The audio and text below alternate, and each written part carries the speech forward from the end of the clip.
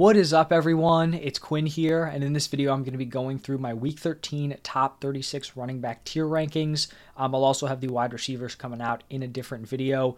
This was a pretty tough week to split up these running backs. I feel like outside the clear RB1, the position is really all over the place. I feel like there's a lot of guys bunched together from like your RB1s, your high-end running back 2s, and then I also think there's a pretty steep fall off once you're getting into like the RB3 territory.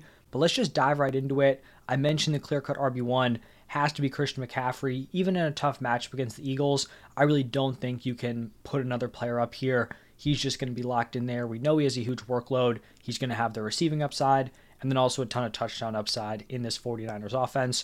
So he's tier 1. Then we have a pretty large tier 2 here, running back 2 through running back 11. I'm going to start it off with Alvin Kamara. This Saints team could be down big time at the wide receiver position with Olave and Shaheed injured. You also have Michael Thomas, who is already on IR. So Alvin Kamara could be in store for a huge receiving game. I do think there's some risk that the Saints offense could just be so bad and maybe they just key in on Kamara that it may not hit in the way we're kind of anticipating, but I still just think he's going to be force-fed as a pass catcher, which especially in like half-point PPR leagues is going to be solid in your lineups. And then after Kamara, I'm going to have Bijan Robinson. The Jets defense really hasn't been all that tough against opposing fantasy running backs. Bijan's coming off a really nice game in Week 12. Love the receiving usage. I think he's trending up rest of season and probably would be my running back 2 rest of season if I had to pick someone. After Bijan, we have Tony Pollard. Back-to-back strong games. Not a super scary matchup here against this Seahawks defense attached to the Cowboys offense, which is firing on all cylinders at this point. Then we have Kyren Williams, and I have Kyren Williams here as my RB5 in a bad matchup. I was a little bit lower on him last week just because I thought they would kind of be slow to give him that full workload.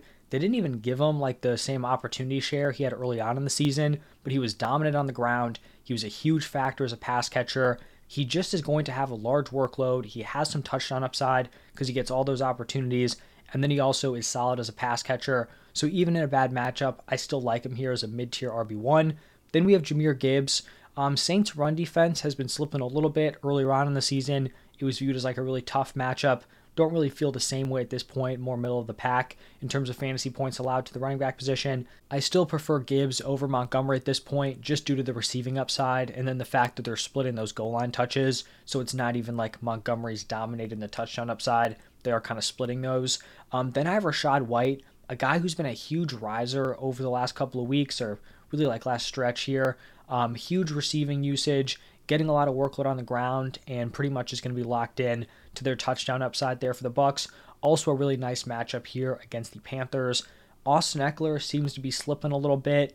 Obviously last week was a really tough matchup against the Ravens, but it just doesn't seem like he's the same guy we've seen in previous seasons. This Chargers offense, obviously they're kind of struggling in the weapons department. Justin Herbert still playing at a high level. Not a great or terrible matchup here against the Patriots. So he's more of a mid-tier RB1. Then I'm going to have Travis Etienne, and he also kind of falls a little bit. Really hasn't been a top fantasy option since the bye. It seems like they're trying to limit his workload heading into the playoffs, which I guess from like a real-life NFL perspective may be smart. From a fantasy perspective, it's definitely frustrating if you roster Travis Etienne because he's not getting the huge workload like he was kind of in the middle of the season. So I still think he's fine as like a running back 1, but just something we have to be a little bit weary of. And then after Etienne, I have Zach Moss. Seems like Jonathan Taylor going to miss 2-3 weeks with, I believe, thumb surgery. And not a great matchup here against the Titans for Zach Moss, but we actually saw him play against them early on in the season, had one of his best games.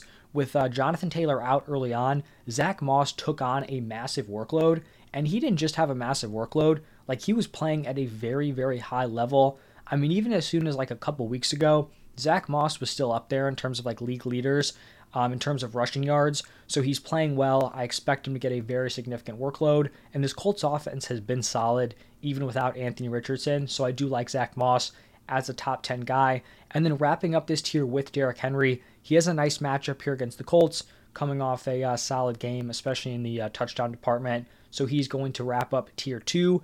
Now looking at tier 3, this is pretty much like our very back-end RB1s to our mid-tier RB2s. I'm going to start it off with Breece Hall. Not a great matchup here for Hall. Obviously, he's just going to have to overcome this very rough offense. Aaron Rodgers, I guess, could be making his return in a few weeks, but it's definitely not going to happen. here in week 13, so he's going to be stuck with Tim Boyle at quarterback. Definitely not a great situation.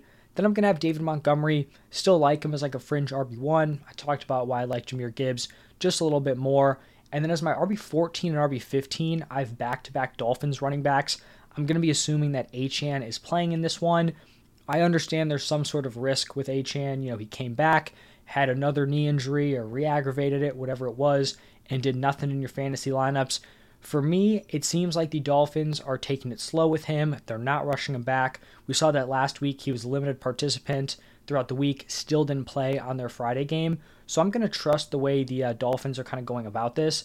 And if they deem him as good enough to go in there, play here in week 13, then I'm going to feel confident firing him up. Obviously, that's going to lower Raheem Mostert's ceiling. If Achane does not play, then I think Raheem Mostert's more of a locked-in RB1 compared to like high-end RB2 territory. For Achane, I do think there's some concern of maybe minimizing his workload a little bit, starting to kind of ease him in. But I mean, the dude just needs a few touches, and he can break off a huge play and give you a big fantasy day. So back-to-back with those guys. Then I'm going to have DeAndre Swift. Really not low on Swift this week. It's just a tough matchup. A lot of running backs in kind of a similar range who just don't have those brutal matchups going up against the 49ers defense. So that's where I'm at with DeAndre Swift. And then wrapping up this tier with Isaiah Pacheco, I could definitely see an argument for Pacheco being higher here. This is just kind of where I settled in. He doesn't have, I guess, the most well-rounded usage for this Chiefs offense, but he's coming off a very big Week 12, and I like him here as a mid-tier RB2. Now, I just have two running backs in Tier 4, kind of guys in a little bit different situations. For Rhamondre Stevenson here, I actually really like his matchup here against the Chargers.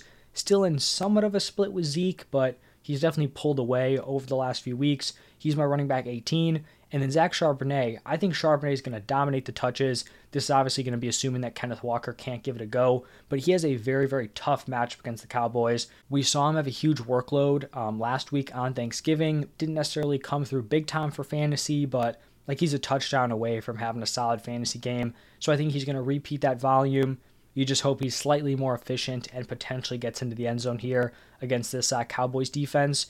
Now looking at Tier 5, a pretty large tier here. These are going to be the guys, for the most part, who are leading their backfields, but maybe are going to be in some sort of splits. So I'm going to start it off with Devin Singletary. We saw Dameon Pierce return to this backfield in Week 12, but Singletary still dominated the usage. Dameon Pierce really just kind of filtered in here or there. So if Singletary is going to be the clear-cut RB1 on the strong Texans offense, I like it here, especially against this Broncos defense. After Singletary, I'm going to go with Javonte Williams. Pretty solid usage last week. Hasn't necessarily capitalized fantasy-wise since kind of expanding his role, but I think he's in a fine spot here going up against Devin Singletary here in this Broncos-Texans matchup. Then I'm going to have Jaylen Warren. Even though Najee Harris had the better fantasy game last week, I still prefer Warren. I think he's the better back overall, and they're pretty much splitting their opportunities 50-50. Also, both these guys have really nice matchups here going up against this Cardinals defense. I'm going to have Brian Robinson as my RB24 going up against the Dolphins. I might be a little bit lower on B-Rob this week. I just have some concerns with the potential game script here. I definitely think there's a path where the Dolphins go up early, and that could kind of shift this game script more pro Antonio Gibson because he's more of their pass-catching guy.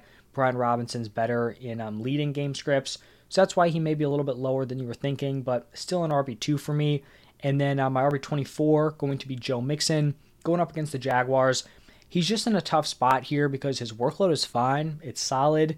The offense just isn't super conducive to giving him high ceiling games. He's going to rely on touchdowns because the efficiency hasn't been there, and I just don't know how many touchdown opportunities there are going to be with no Joe Burrow. After Mixon, I have Jerome Ford. Saw some really nice usage last week. I do think this offense is just kind of capped. It seems like they may be rolling with Joe Flacco this week, which I guess is somewhat concerning there. So Jerome Ford, high-end RB3.